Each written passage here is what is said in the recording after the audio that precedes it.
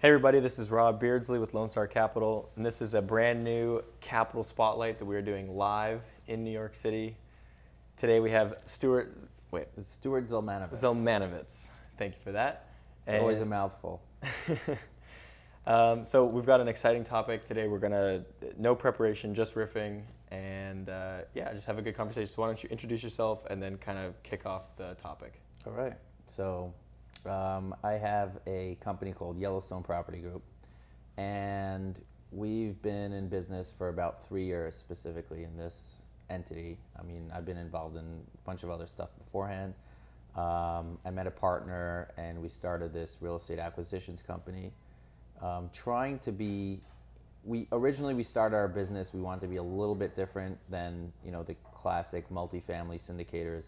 We went through a awkward phase in the beginning where we were looking for a little bit more yield than what was available in the market. And at that point, it was very easy to pick up nice assets that had great yield all over the country, but we wanted to do a little bit more on the yield side. So we looked heavily into student housing, focusing a little bit on creative operations and things like that. It was, long story short, we went into it and it was a terrible dud, only because we realized that the leasing velocity that happens once a year is just incredibly stressful, and you had to be so cutthroat with the universities, and it was very hard as an outsider to really break in and be super successful. I mean, people do it, but that was just the idea that we had. And at that point, we said, hey, we should be focusing on just regular multifamily. And how are we going to go about, approaching these type of assets? What are we looking for? It was a blank canvas. I was involved in deals in Dallas and Phoenix and in Florida and some of these interesting markets before they were super hot. And I just wanted to, carve out something for ourselves. So we looked into, we really need a box of what kind of, assets we'd be going after. And, we were looking at deals all day, and we had great capital behind us, and we were all excited and energized, but what really were we looking for?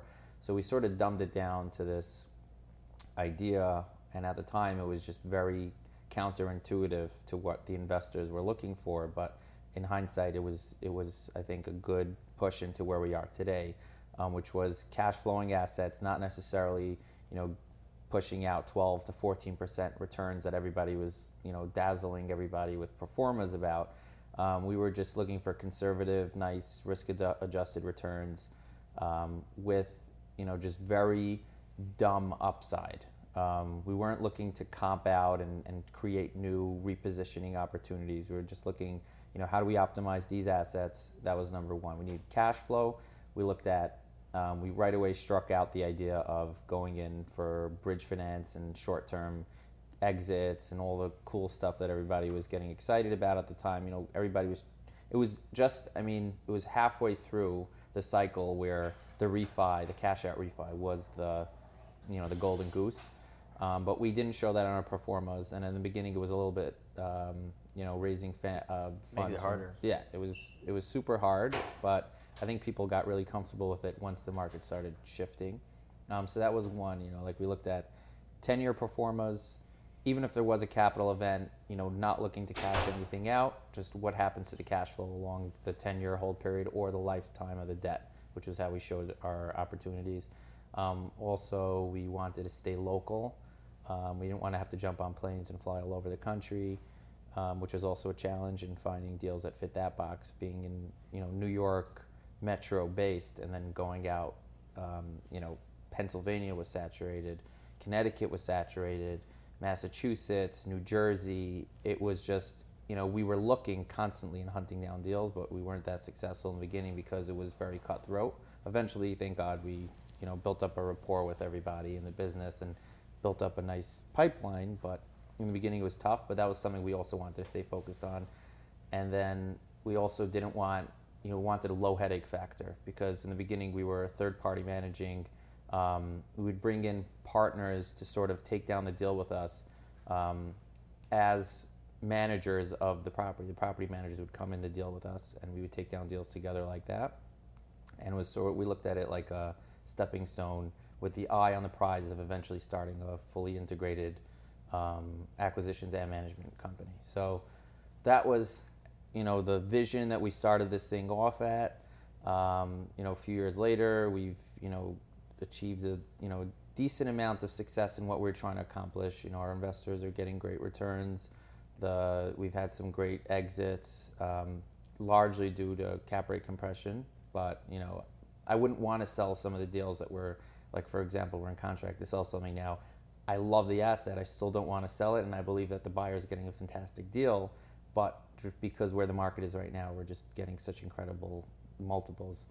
So is it your investors pushing you to sell, or no? It's just the market is doing something and you have to respond to it. Yeah, we have to respond to the market because it's just even if we were to sell it, and for the amount of profit that we're getting now, if you would just take that money, forget about real estate reinvesting, pay your capital gains, put it into an index fund or some low yield mutual fund, you'd still outperform, the alternative. So. Right. So you're looking essentially at an opportunity cost of the equity, right? Basically, the market's valuing your equity as X, and you're not getting a yield on that X. Right. So, cash flow is still great, which is the fundamental to all of our deals, and I think you and I see eye to eye on that front. Yep. When a deal has cash flow, it's going to be successful, no matter what type of market you're in. If it's a hot market, you're going to take off like a rocket. If it's not a hot market, you're protecting your downside, and that's the fundamentals, at least in my eyes, of why multifamily is always the outperformer. Right. Very rarely do you get both components, and you absolutely do. So as far as your original chase of yield and finding it, or almost thinking you would find it in student housing, right? Then you found that apparent cap rate premium wasn't really there.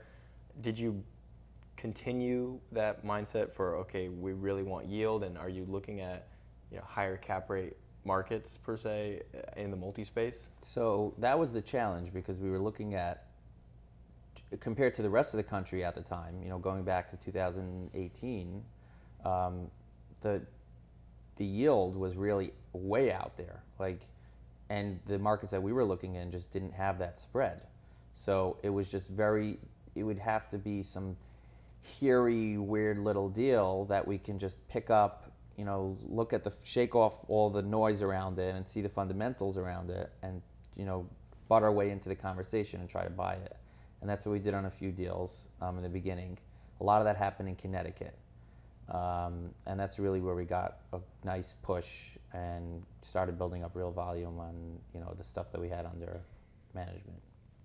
So we'll get to the main topic in a second, but what I'll say is we similarly, at our company, we really wanted to find yield, and we didn't like the idea of chasing growth and buying in at a low cap rate under the assumption that you'll grow into your yield, and that was before, like you described, when that kind of yield maybe still existed, especially if you went to secondary and tertiary markets.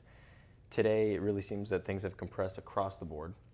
And that incremental yield that you might get by, let's say, picking up a worse quality asset or going to a further out location, it's rarely worth it, right? Mm-hmm. Those markets and those assets are still being bid, and so we've actually kind of started to swim upstream and say, actually, maybe there's more risk-adjusted return in the better quality assets that maybe do on paper have a lower yield, but we know we're getting into a fundamentally better deal and a better market. Yeah. That's really why we focused on not having headache properties, because it's the same concept. Once you're a step removed from touching the property, as far as just managing your rental growth and just fundamentals like lease renewals and managing your expenses, if you're just that much further away from the place, anything you're trying to do is going to come with more resistance. So whether it's trying to make a C into a B, or a C location into B location, or whether it's turning, just trying to increase your terminal cap rate, as if you don't have the headache involved in the property, whether it's a Class A property, for example, or something similar, you're, regardless of where you're going in on your basis, just operationally from operating the business of renting the real estate, you're going to have more success. So I think, yeah, I mean, everybody's focused now. I mean, now it's a little bit weird in this post-COVID like haze, but I think probably you were thinking in January 2020, like the move right now is maybe we should be buying, as soon as cap rates started mushing together, which is really what happened. Right. It might, like, why are we buying B minuses when we can buy the other one for the same type of return in a growth market? So Exactly. yeah. Yep. All right. So go ahead and present your big idea. Yeah, no, I mean, it's not really a great, fantastical, spectacular idea, but there's all this talk now about 1031 exchange and what is the new tax code and increased capital gains going to do to the real estate investment market and commercial real estate in general? Well, how do values look? What does demand look like? All the other issues that people have with it. Now, my like gut reaction to this is, first of all, if there's something going on here, let's look at all the factors that are happening. I mean, you have, it's not just a regulation regime change. There's something else happening in the economy that is causing, this type of a response. Whether you're, on the blue side or the red side or the purple or whatever, something in between, socially, economically, there's something changing with the country. So if you look at what happened with COVID, and I think that it highlighted a lot of issues. I mean, or not really issues, but it really highlighted a lot of undercurrents that was happening. Number one was eventually there was going to be, and whether it was COVID or some other issue, there was going to be this situation where we would have to stimulate the economy in some way to increase, spending velocity and put money into people's pockets. That's why you've been hearing about it for years with increased welfare programs. You've been hearing it about, even Andrew Yang's presidential campaign was based largely around that because there was something happening to job growth that was fundamentally, wrong with America. So there was eventually, whether it was because of this stimulus or not, and I use stimulus in the not in the financial phrase, but there was going to be a cause. Mm-hmm. Whatever the cause was going to be, there was going to be some sort of helicopter money happening. And we've been looking at this. I mean, I have a friend that worked at one of the big banks, and we went to law school together.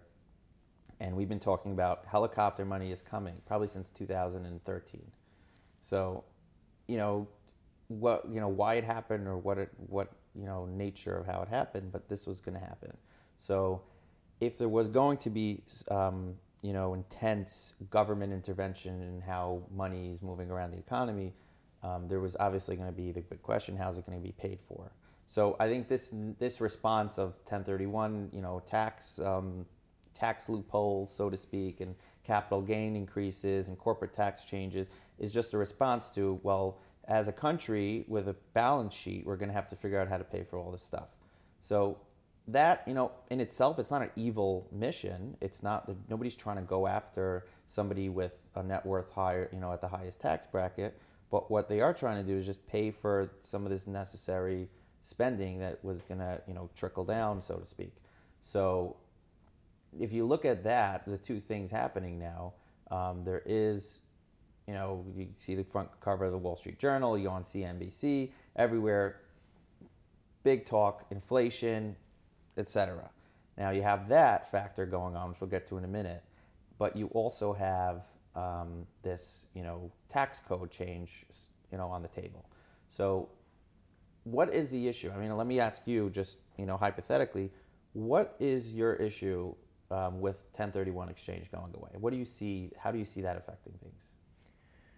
Well, let's just assume, because it already exists, that the 1031 exchange is, let's just say, a good thing, because it already exists, mm-hmm. right? We're not going to debate whether or not it shouldn't have existed in the first place. Right. But just and personally, people could argue with me, but I believe it's a great government policy that allows for reinvestment into crumbling infrastructure and real estate. But that's and it promotes investment into assets, and also it's a very tax efficient way to. Real estate generally is a very tax efficient way to pass down your wealth, but so. My gut reaction is you get rid of the 1031 exchange, and well, there's going to be less transaction activity. Similarly, you increase capital gains rate, people are going to want to sit on their assets and not turn over their assets to incur more of those taxes. For example, I mean, I don't have the numbers right in front of me, but if you just, let's just say you had a great asset that you knew was going to double every 5 years. But every 5 years, and when it doubled, you sold and then paid your taxes, and then then reinvested it again, and then doubled, right? If you invested $1, right, in 40 years, you'd probably end up with $10,000. But if you, let's just say, doubled, and every time you didn't, you'd be looking at $1 million. Like that compounding would just be working at a much greater clip. So that incentive is strong to avoid transacting and paying the capital gains. And the higher capital gains. So I think it's going to stifle transaction activity, which hurts the investment services business, and also hurts liquidity, price discovery, and those types of things. Right. So yeah, that is the gut reaction to this policy proposal is, well, you're essentially taking a illiquid asset which had some sort of liquidity aspect to it because there was this massive marketplace for properties to trade hands, and now you're taking the so to speak liquidity out of that. So you're locking that up and keeping these assets by people. What that stifling could do as a practical thing to us as real estate operators and owners is, well, what does it do to us and what does it do to the tenants? So what does it do to us if we're holding properties for the long term, which is what the outlook would be if there wouldn't be, an easy way to get rid of, or trade. What would happen is your expenses always are going to go up over time. That is the nature of the beast. And real estate, if you look at it fundamentally as an asset, what it is you have this piece of land with bricks on it, etc. And the only reward that it's technically yielding to you is expenses, because when you don't have, forget about your tenancy, just the pure asset as it is, you have property taxes, you have to maintain the property to whatever level you need to prevent it from going blight, and you do have your utility costs that just to keep the place going. So yep. Your expenses are there. Now, what about your tenants?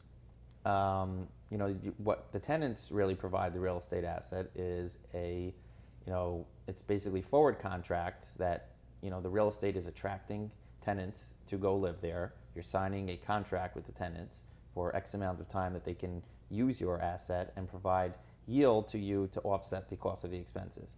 So if you can't trade the asset, so to speak, and we'll go to the full extreme here, if let's say capital gains went even further than what they're proposing now, and 1031 exchanges would really slow down, completely transactional activity, everybody would be holding their assets for the long term. When faced with an infinity of expenses on a pro forma, the only natural thing that you're going to have to do is focus on how am I going to increase rents.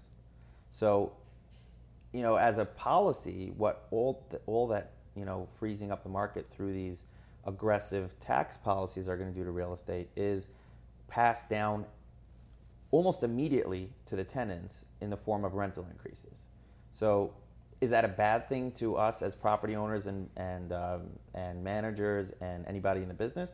Not necessarily. It's not a bad thing, because more rent from the tenants means more profit technically, as long as your expenses stay more or less in the trajectory that they're on.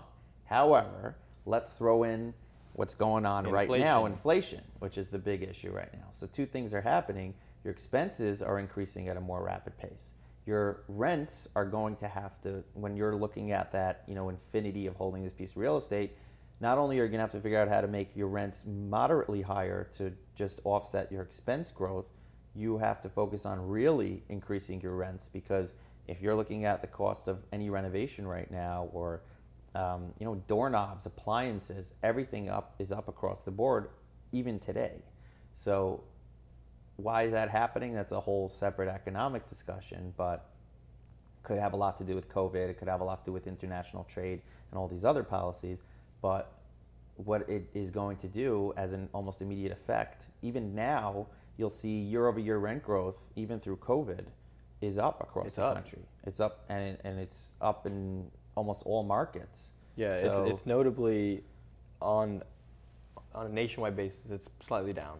But that's because you've got the major negatives. yeah, which are you the have coast. suburban flight, and you Right. have all your gateway cities have a little bit of a recession, Yep. and that's understandable. But as a whole, if there wouldn't be, now jumping in today where we are, you're looking at rent growth across the country. So it's sort of like fuel on the fire that will affect tenants. I don't think it's a terrible thing, but just looking at this from a more broad, top of the trees type of way, if your inflation is hitting your supplies, your replacement costs are going up, nothing is trading because you have a policy that makes this marketplace in gridlock. We have a seller who told us today that they're not comfortable selling anymore because of the policy uncertainty. Right. So that itself, you're seeing that even before the policies are passed. Exactly. It's causing this, I don't know what the word is, just to make people colder to the idea of selling. But at the same time, you have asset prices increasing because of inflation. So Yes. whether it's, commodities, whether it's, your consumer goods, but your building supplies are going up and building material is going up. Like right now across the country, your average price per unit is probably at 200, I think the numbers were at like 201,000 a door as a national average. Secondary markets or tertiaries, you can lump them in nowadays because, just transit is much easier and people are working remotely. You're sort of seeing, tertiaries and secondaries getting lumped are at $183,000 a unit on national average. And your urban core product is going for, I think, over 300 a door as a national average. So that's just today before any of this real cost hits the market. At the same time, you have this massive supply and demand crunch because at the end of the day, the population is growing, and this has never been going away. This issue has been here for a while. There is a big demand for rental properties still. Yeah, especially in the workforce sector. Exactly. So if you have that demand, you have inflation pushing your expenses up, you have 1031 freezing your transactional volume, and you also have the values of the actual assets going up, you're looking at extreme, I wouldn't even call it hyperinflation when it's referring specifically to rent growth, but you can expect your rent to increase probably to numbers that you would have modeled for otherwise by investing $15,000 in an apartment to renovate over the 3-year pro forma that you were otherwise looking at. So it's sort of, at least for us, we're just taking stock of all this and saying, okay, so we're buying this asset, we're investing X, Y, and Z into the amenities, into the units themselves, but do we really need to? Because the rents will be there anyway. So that's just another twist that we're thinking about. And it's also making us think about our portfolio. Maybe we shouldn't sell it, because if we bought something for $60,000 a door 3 years ago, right now it's for sure going to sell for $110 a door. Let's hold on for the long run and see it hit $200.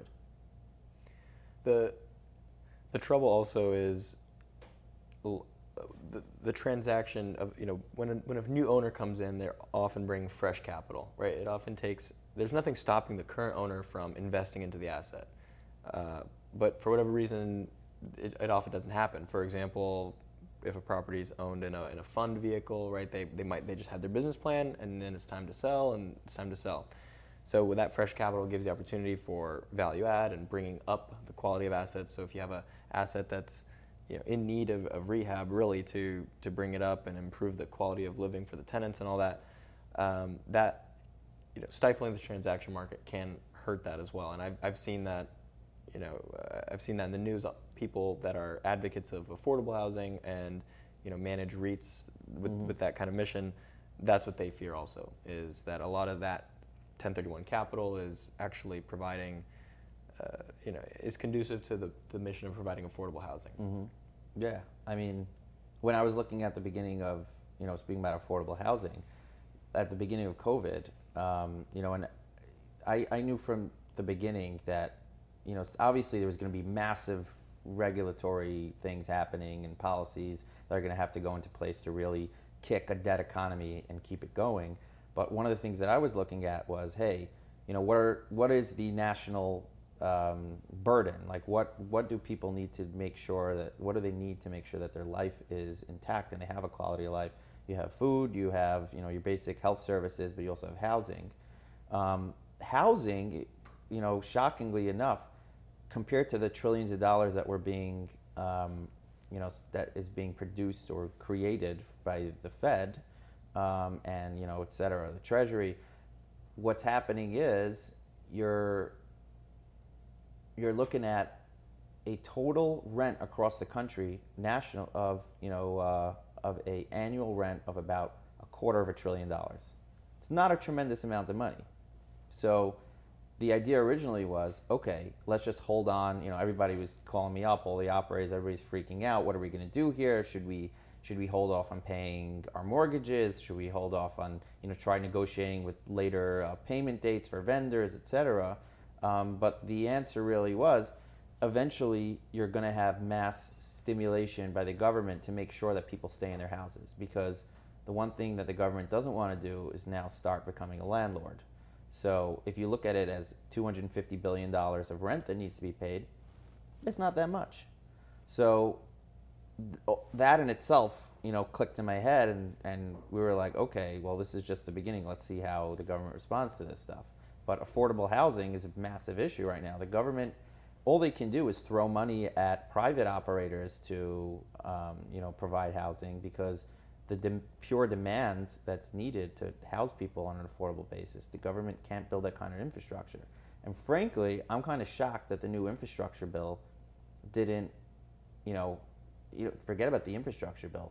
There should have been a second infrastructure bill directed specifically at affordable housing. But I think the reason you didn't see it and you won't see it in such a robust way is because they can't do it. All they can do is provide Section 8 vouchers. I mean, in some of our markets, we have great tenants coming to us with, the government's practically handing out Section 8 vouchers like it's candy. And that's great, because now people have great places to live. I know my apartments are well kept, and they're going to have a nice, warm, healthy quality of life. And the government's, paying them to do it. So I'm not complaining about that. And looking at what the values, where values are going, if we're only at the beginning of this excitement, I think that real estate values are just going to go shooting through the moon.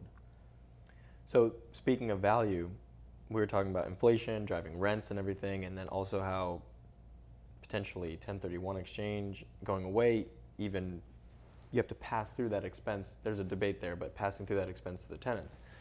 What about cap rates?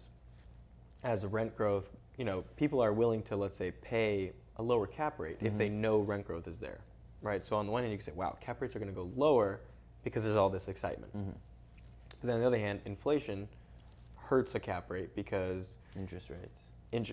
If my risk-free rate comparison to my cap rate is a 10-year treasury, which is 1.5%, but then let's say it goes to 3%, then that's upward pressure on the cap rate. Right.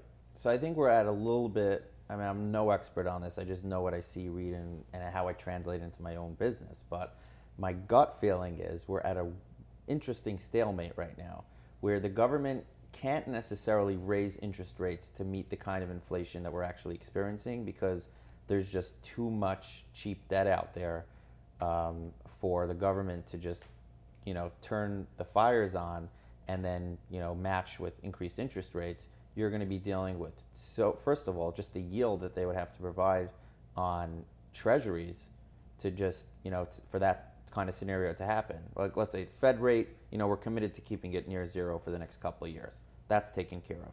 Treasuries is the big question, because how many billions are just living on the 10-year, from the agency-backed debt, which is what most of transactional volume in multifamily is based on.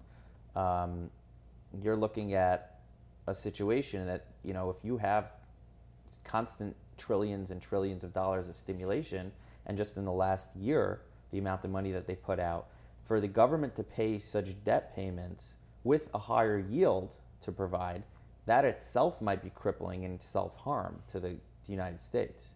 So because they can't, I mean, and besides for that, so there's that, and then they also can't just raise interest rates because of all the debt that's out there that would also have this, slowdown or cooling of the economy, and people wouldn't be able to have access to debt markets. That itself puts us in an awkward position right now, where your concern was, how do you buy a low cap rate when you don't know if rent growth is there? Well, if any indication is correct from all this inflation data that, lumber, steel, your core fundamentals of what real estate is built out of is on its way up in an extremely rapid fashion, the rent growth is there. You just don't see it yet. And that's nothing to do with a growth market. It has nothing to do with whether you're in Phoenix, Arizona, or Albuquerque, or New York City for that matter. What it means is that this fact pattern that we're in right now, it means that we are going to experience rent growth. So I think that's why you're seeing a quick compression of all cap rates across all asset classes and across all, suburban, urban core, class A, B, C, across the markets, because people are willing to pay higher premiums, even if it's a lower cap rate, because you can be almost sure that rents will be going up over the next few years. And you have no other alternatives. Right. I mean, you can invest in, let's look at commercial real estate, right? You can't really throw money into hospitality assets because any kind of reports or data that you're looking at right now with all this, instant gratification of post-COVID hoorah it's temporary. I mean, at the end of the day, yes, people have more money to spend, and the government's, flights are open and everything is open. Municipalities are allowing dining and events and all that, and people are getting vaccinated. But that's a temporary rush towards these, towards the usefulness of these assets. Hospitality assets in general, that's a big fat question. Office space, right? We're sitting in a city of dead buildings right now. You can walk up on where some of the biggest law firms and et cetera were on 3rd Avenue, and some of these buildings are 15% technically occupied. So that itself is a massive question. And are the funds going to throw money into risky questions when their only mission is to provide safe yield? I don't think so. It's Right. going into multi. All right. The allocations within commercial real estate are being forced into industrial and multi. Mm-hmm. And then if you look at just general allocations where you have, public-private debt, public equities, and commercial real estate, it's still the most attractive. Mm-hmm. And so it's just been steadily and on a secular basis attracting more institutional capital. So there's a lot of things that are driving the compression of cap rates, and that's been something that we've stopped really fighting. Mm-hmm. That was something that would really hold us back in our pro formas a lot, is just we just felt like, well, cap rates they have to revert to the mean, or they just Mm-hmm. have to expand and this and that. And we've just, sure, it could happen. And I know there are some very smart investors out there that are sitting on the sidelines telling me that, hey, I'm going to jump back in when cap rates go to 8%. Mm-hmm.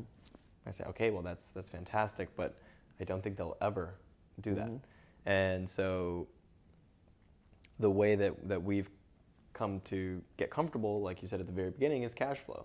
Because if, for whatever reason, we buy a solid asset that we think is great fundamentally and has strong cash flow, but cap rates go to 8%, that deal is underwater. That Mm-hmm. deal has no value, but we'll still have great cash flow. Mm-hmm. And we won't be a forced seller or anything like that, because, again, we're financing correctly and conservatively. So I think that is the way to proceed, one of the ways to proceed in light of everything that's happening. Mm-hmm.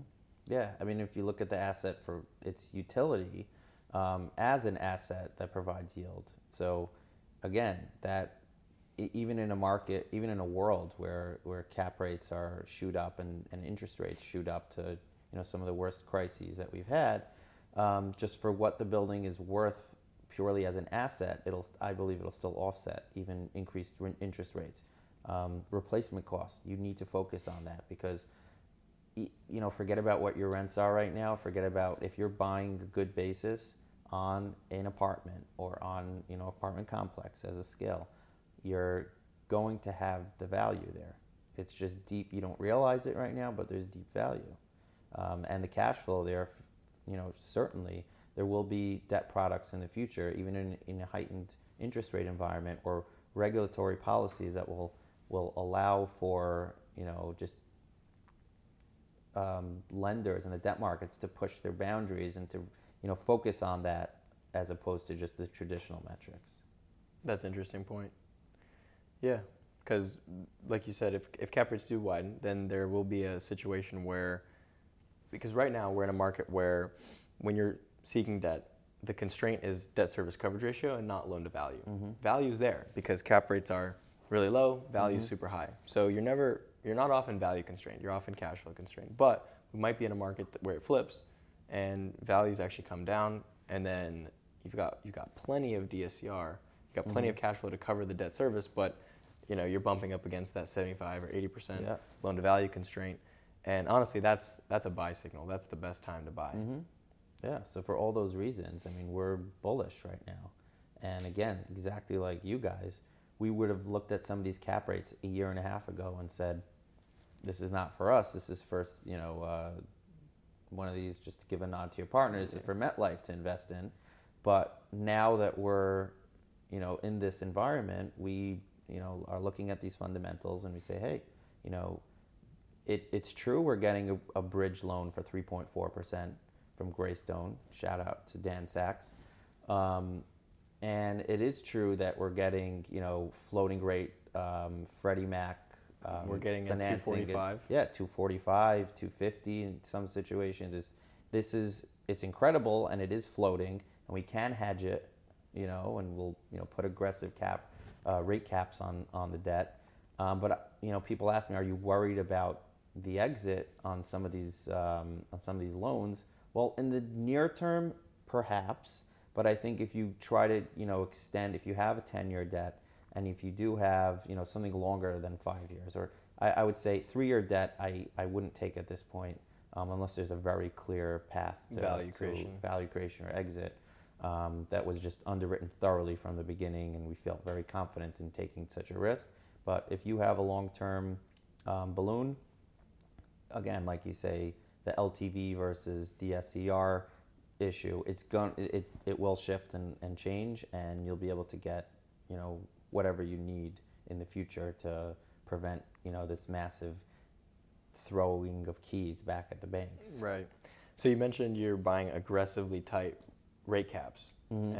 And for those that aren't familiar, an interest rate cap is a way to partially hedge your floating rate exposure. So you can basically buy a ceiling, so your rate can float and fluctuate, but hit a ceiling, and then anything above it, you're capped. So where are you buying that cap today?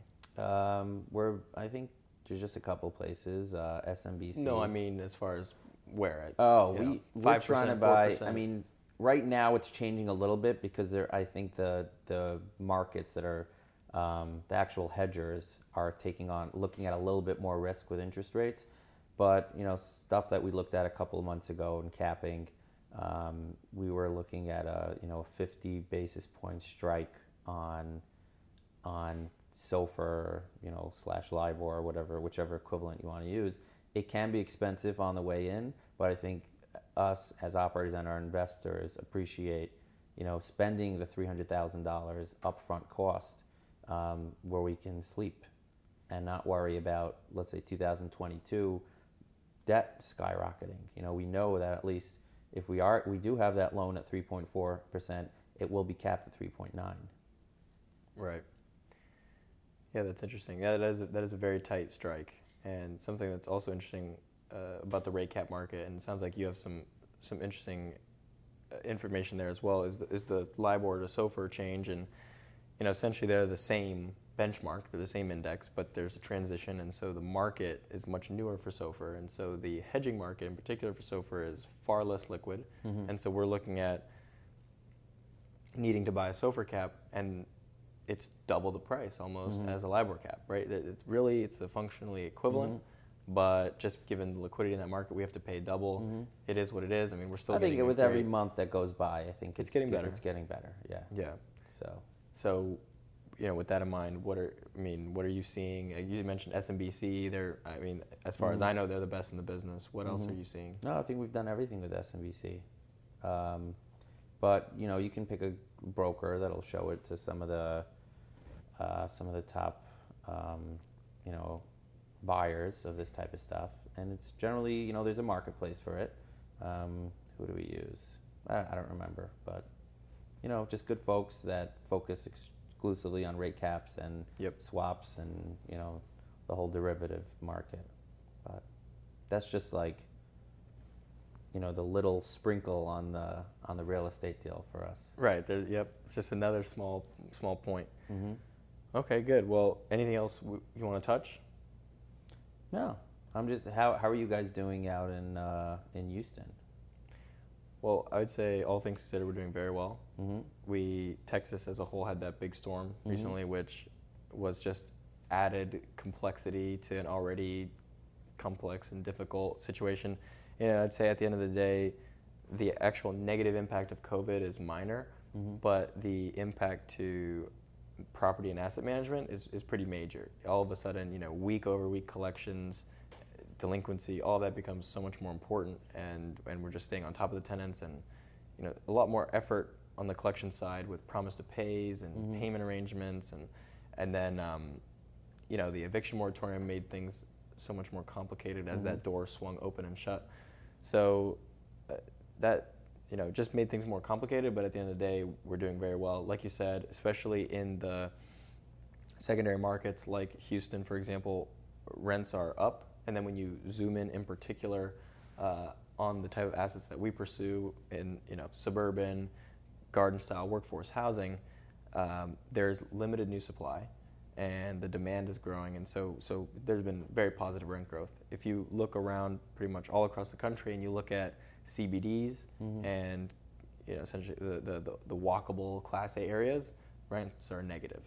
And so even if you look at a premier market like Austin, they just built too much, and Austin in the Class A space has negative rent growth. Yeah, Austin, San Francisco, New York, Boston, even Boston.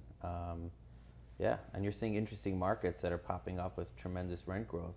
And the best part is that the data that anybody eats up about this stuff, it doesn't even reflect some of these secondaries like RealPage or somebody that's analyzing all the metrics. They're going to present. I mean, it's easy to just pick 20 markets and just analyze where they stand, but when you zone into like specific submarkets, there are some submarkets that are just have a natural 7-8% rental increase that nobody knows about. I mean, I can share this, but Providence, Rhode Island right now has just tremendous rent growth. Manchester, New Hampshire, we have stuff there, 7 to 10% year over year. Even a deal that we're about to get into in Delaware, just right outside of Philly, also it just has a year over year of like 5%, and that's the job of us as the hunters, to find such opportunities, these mini growth markets, and it's kind of exciting. Yeah, that's something we've become much more focused on growth, which is kind of, it's like coming full circle, because we kind of shunned growth because we thought people were overpaying for it, but now we're coming to realize that you can't live without it. You can't, because you're everywhere you look, you're going to pay growth pricing, so you might as well actually buy where there is growth. And similarly, every deal is a value add deal. So it's not a function of, well, let's find the well-priced, not value add deal. No, you just have to find the deal that actually is a value add, that has a true upside, has the real story, that's defensible with comps and everything. So we've become a lot more focused on population growth, household income, job growth, all that stuff, to justify us being in that location. Because realistically, if you make the numbers a certain way, you could justify buying anything. And so it's really being more, I would say, explicit about where you want to be from a growth perspective. Yeah, I would say if you have your cash flow, if you're in a 0 to positive growth market, and you're not dealing with a lot of deferred maintenance, then the rest is up to market conditions. And within this inflationary environment, I think you guys, your portfolio is going to do very well. So congratulations and good luck on continuing to provide your tenants with, a superior rental option. Well, thank you very much. And on that note, we will end it there. Thanks so much for being on and the Sure. first live guest. And I look forward Alrighty. to It's my having you on pleasure. again soon. Absolutely.